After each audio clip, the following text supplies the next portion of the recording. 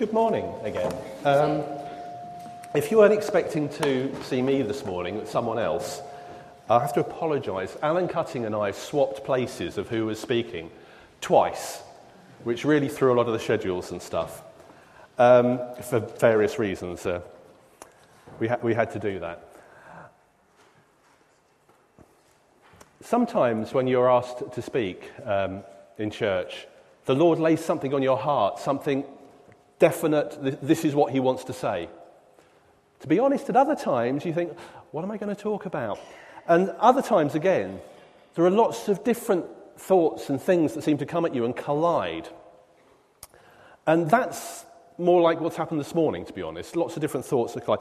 Hopefully they will all come together and make sense. If not, as I said, my name's Alan.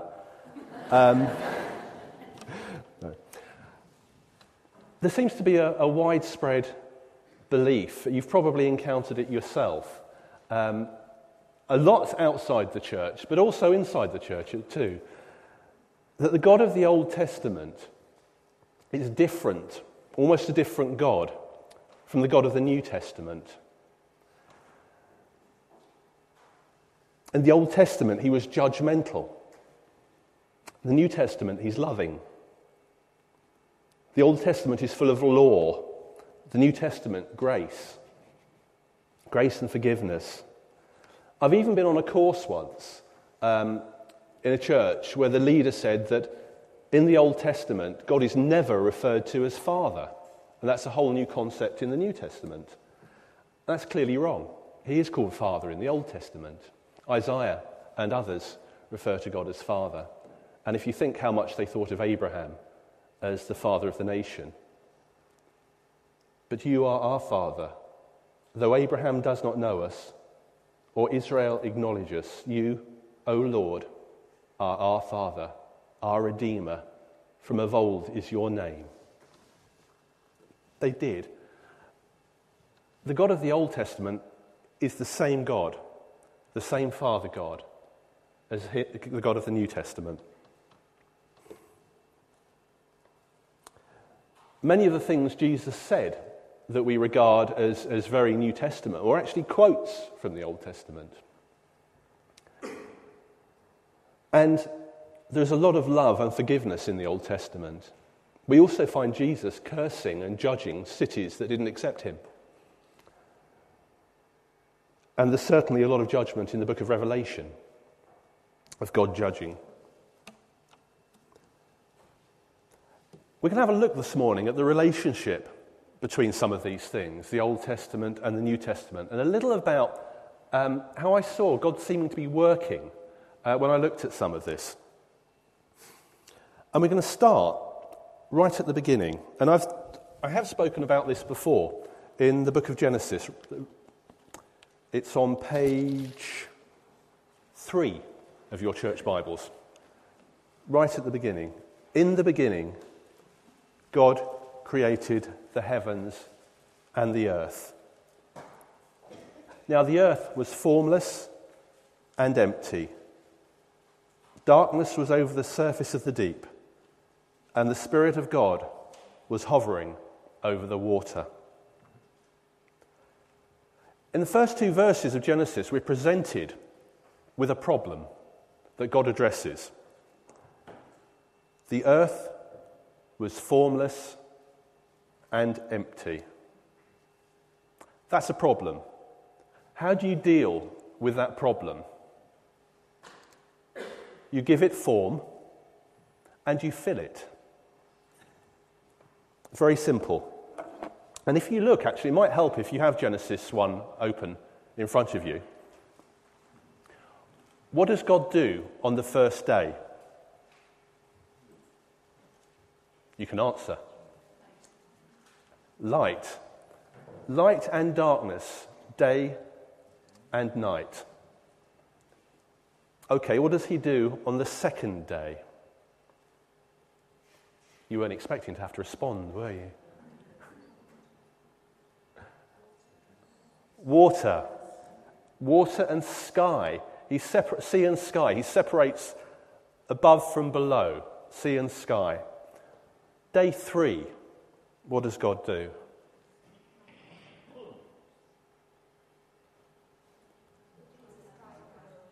dry land and plants. A landscape.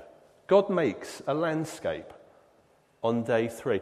Now, if you look at those 3, they are all forms. They are all landscapes of a type, of places. He has created form.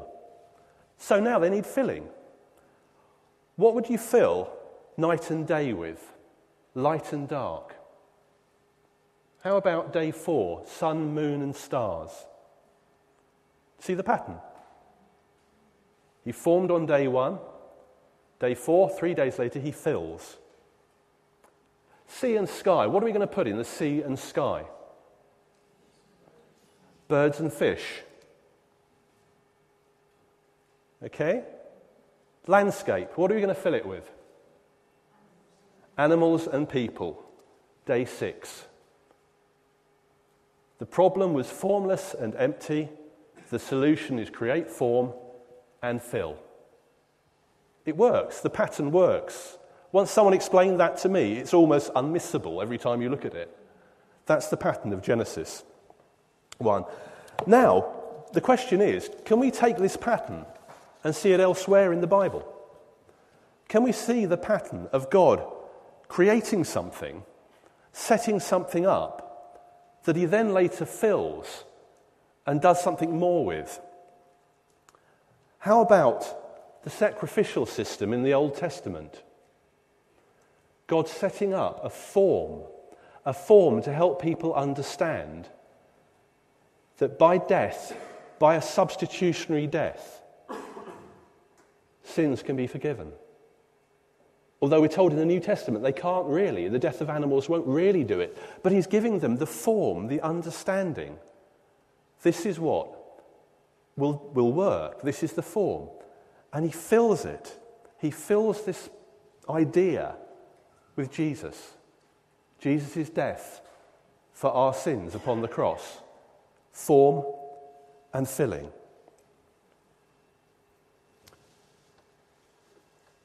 What about Israel as a nation? A nation separated from God, taking a nation, making them special. The whole concept of doing that, holy, separated to God, it creates an idea, creates a pattern that he then fills to a much, much greater extent in the New Testament. The church, a holy people separated for God, a kingdom of priests, worldwide, much, much bigger. That's the fulfillment. What about the law of the Old Testament? We're told we're not under law anymore. If you are led by the Spirit, you are not under the law, Paul says in Galatians. And he says in Ephesians, abolishing in his flesh, that's Jesus' flesh on the cross, the law with its commandments and regulations. So if they're gone, surely that's not part of this pattern, this forming then filling.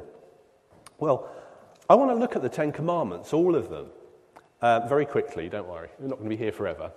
Otherwise this will be something like a 15, 16-point sermon. And just look at what the New Testament says about the Old Testament 10 Commandments. And I think some of the responses are actually quite surprising, particularly if you think of the Old Testament as being more severe than the New Testament. Number 1, this is in Exodus 20 on, I can't remember the page, but hopefully you found it earlier. No other gods.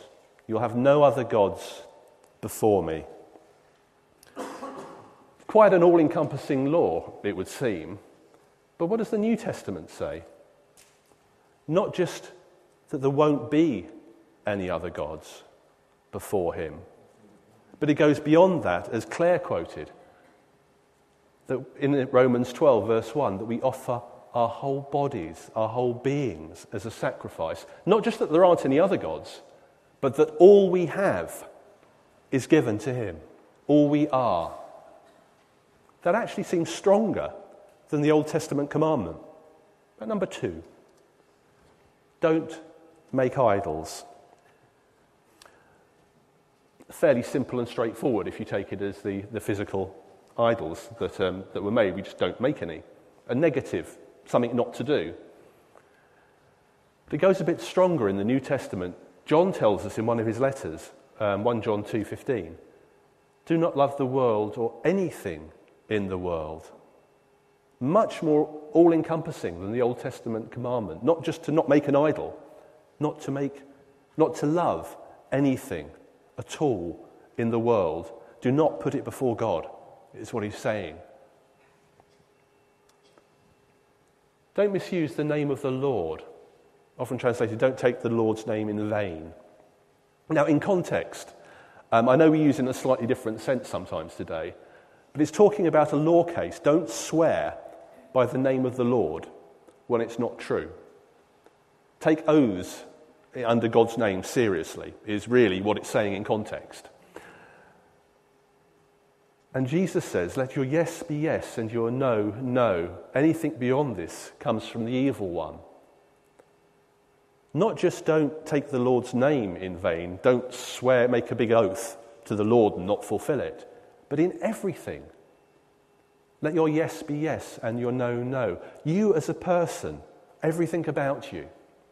Me as a person, everything about me. Yes, yes, no, no. Nothing beyond that. Commandment 4. Remember the Sabbath day. This was a day to remember God. A day put aside specially. Once a week. In the New Testament, Jesus took bread. When he had given thanks, he broke it and said, this is my body, which is for you. Do this in remembrance of me. We're going to make a point of doing that later with communion.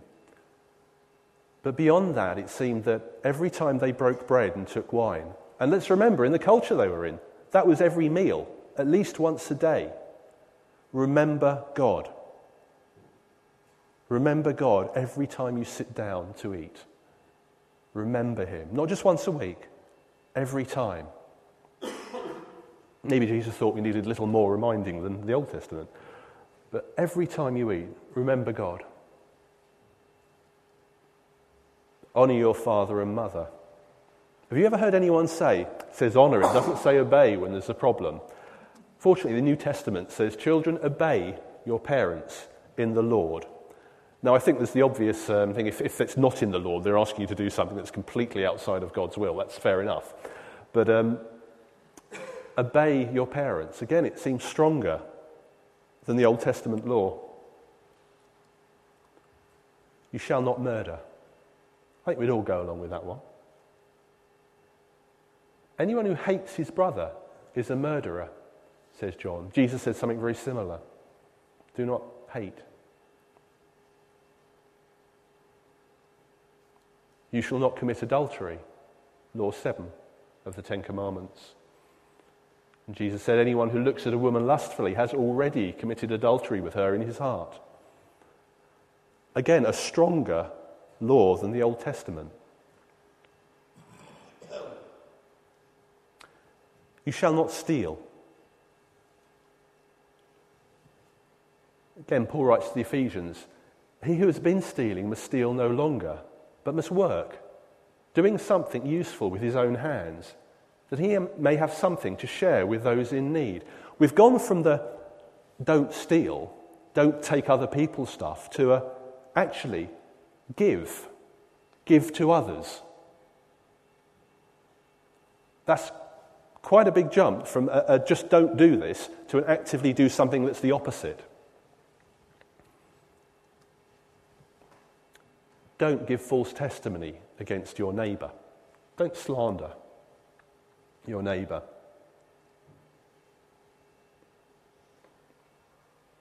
Speaking the truth in love is how the New Testament puts it. And I've said before, that verse is so often used as an excuse for criticising other Christians. I was speaking the truth in love. Read it in context. It's about spreading the gospel, giving the truth, the gospel of Jesus, to other people. Don't give false testimony. Don't slander your neighbour. Bring the gospel to him. Speak the truth to him. Last one. Don't covet anything that belongs to your neighbour. There's a whole list of things, from asses to wives. Don't covet anything that belongs to your neighbour. Jesus says, love your enemy, your neighbour as yourself, rather. Love your neighbour as yourself. Don't envy them, love them positively, actively, love them. And so where are we? We've got a set of rules now in the New Testament that actually seem much harsher, much stronger than those of the Old Testament that we thought of as the harsh rules. But there is a big difference. There's a huge difference. As you read the New Testament, you learn that the laws there were given not to make people holy. You couldn't become holy by obeying the laws. They were there to point out that you couldn't make it, how far short you fell. That's what the laws were really for. And we've got this dichotomy, I suppose is the right term, where in one sense Christ is the end of the law, so there may be righteousness for everyone who believes. That's what Paul teaches. And yet, Jesus said, do not think that I have come to abolish the law or the prophets. I have not come to abolish them, but to fulfill them. Interestingly, I looked up the Greek word that's translated fulfill there, and it can mean furnish, or to fill up, or to cram full, like a net being crammed full of things. And I just quite like that, as the whole point of this is forming and filling. It can mean that type of filling as well. But let's be fair, the primary meaning is to fulfill. That's really what he is talking about. In fact, I'd actually say, be careful sometimes when you're told a word in the Old Testament or New Testament, the Greek derives from this thing, or we then use the definition of it in our words that mean this, because that can be really misleading at times. Have you ever heard anyone say the word for power, when the Holy Spirit will give you power, is dunamis? It's the same word it's the way we get the word dynamite from. You've probably heard that. Well, every point of that is true, but of course it just meant power. And the dyna part of dynamite means power, as does dynamo or dinosaur. They all mean exactly the same thing. They just mean power. But of course there's an implication by saying this is the word we get dynamite from that isn't entirely true. Paul wasn't thinking about dynamite when he wrote that. He just meant power. Or the Lord loves a hilarious giver. The word is the word we get hilarious from, that's translated cheerful.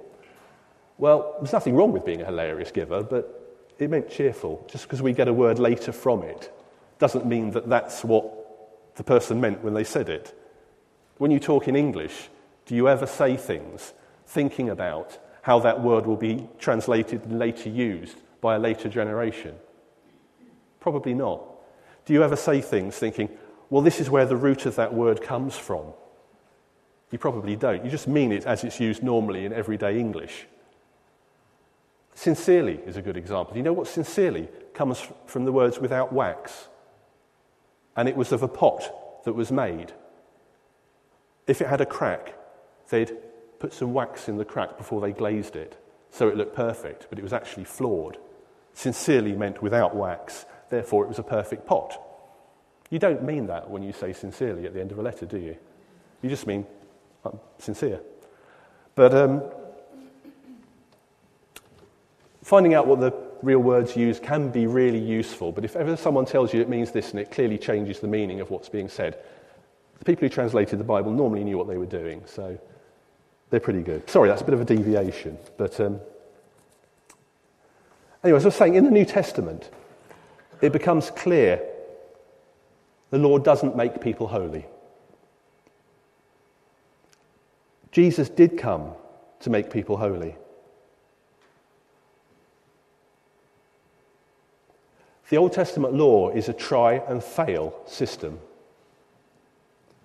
The New Testament law is a be transformed and then you can try system. It's very different.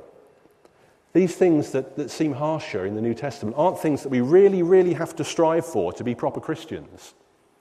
They're outworkings of what being a Christian is, being transformed inside by God. If we're transformed, this will begin to happen. You will find that you are more like this. Not because we have to do it to become holy, but we are made holy so that we can do it. It's a very different approach. And we fail. We all fail. We know that. I fail. None of us has attained all of those. It's a growth. It's a step by step. We get nearer. And we know when we fail and we ask for forgiveness and we ask for God's help. And he supplies that help. And perhaps we never quite get there, but we get nearer. John puts it like this. I don't know what I've done with my Bible. Here it is. How great is the love the Father has lavished on us that we should be called children of God. That is what we are. That's 1 John chapter 3. God the Father calls us children of God. That is what we are. That is what you are. If you trust in Christ, you are a child of God. Not you will be, or if you obey these laws properly, you'll eventually get there, or in heaven. But that is what we are now, right now. Children of God. How great the Father's love that is so. Dear friends, sorry, the next verse. Dear friends, now we are children of God. And what we will be has not yet been made known. We can't even imagine what that's going to mean in the future. We aren't there yet. It's going to get better. But we know that when he appears, when Jesus returns, at the completion of all things, we shall be like him. For we shall see him as he is. We will be like him. I mean, a lot of those New Testament laws were a good picture of what Jesus was like. We will be like him. We will be transformed. We're not there yet. But right now, if we fail, if it seems harsh, if it's an unobtainable goal at times, it seems, we are children of God. How much he has loved us. Don't worry if it's a struggle. Everyone, says John, who has this hope in mind purifies himself just as he, Jesus, is pure. Purifies himself because he has that hope. If you have that hope, you are purified. But there's still that aspect of sometimes I fail, I need God's help, I need to work a little harder on this area sometimes. That's all true. John recognizes that. But right now, we are children of God.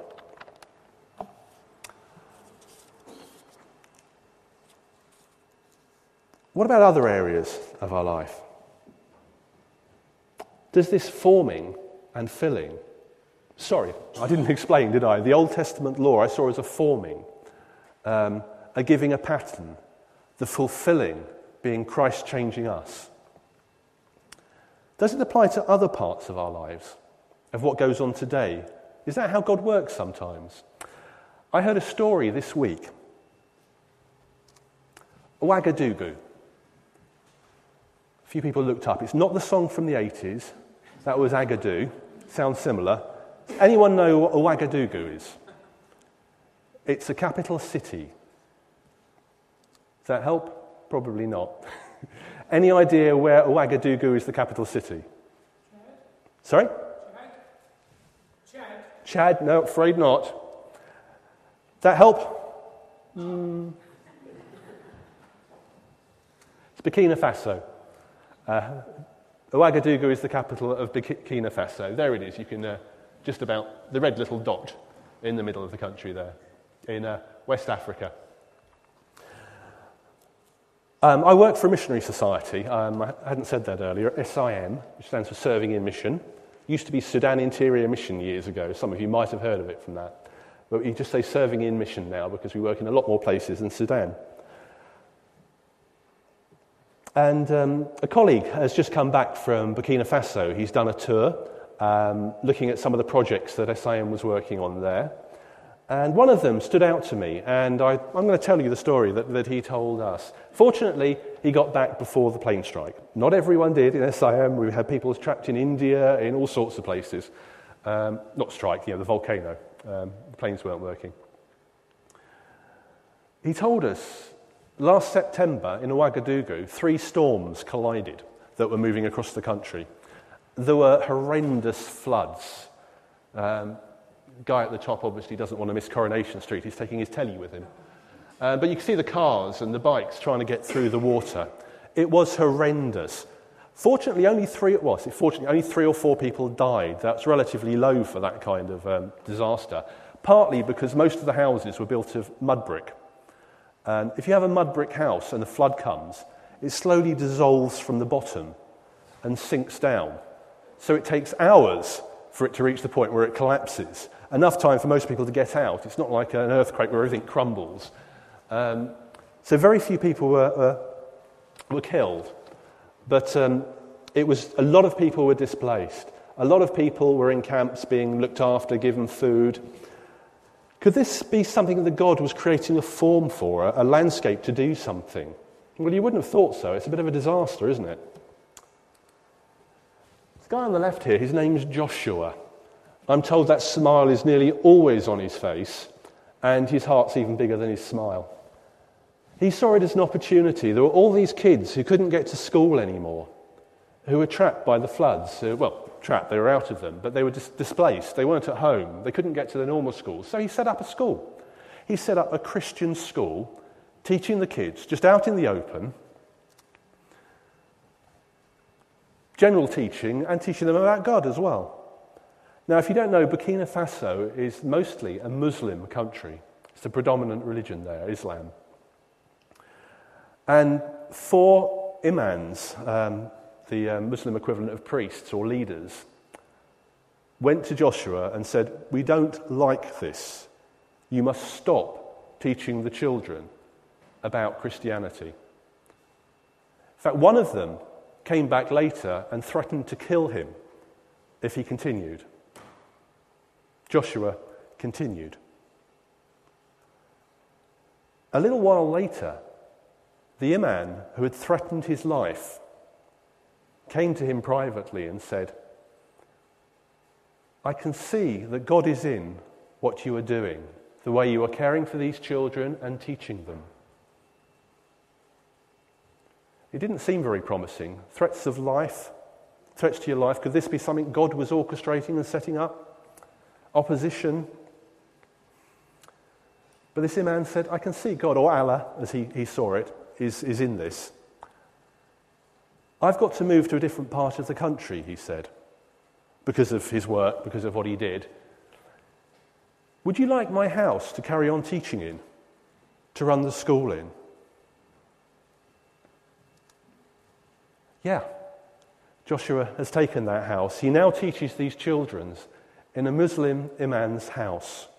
He teaches them general teaching and about Christ, and God is in it. And the neighbours see Allah is in it, their name for God. God is in it. God took a very unpromising situation, a very unpromising form. He created this form, this place. Floods, persecution, threats to life, threats against Christianity, and he transformed it. He transformed it. He filled it with changed hearts, with love, and with building up people. It's an amazing story. It touched me when I heard it. It just can't help smile when you hear things like that, what God is doing. If you'll forgive me, I'll do a little advert. I'm the graphic designer at SIM. That's what I do for a living. I design this magazine called Serving in Mission. There are copies out there. There are other stories about what God is doing in the world.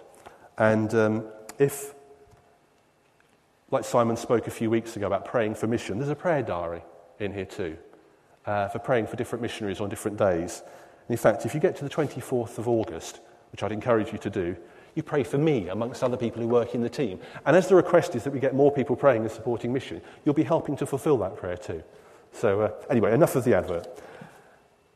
What about you? What about your lives? Is God forming something in your life?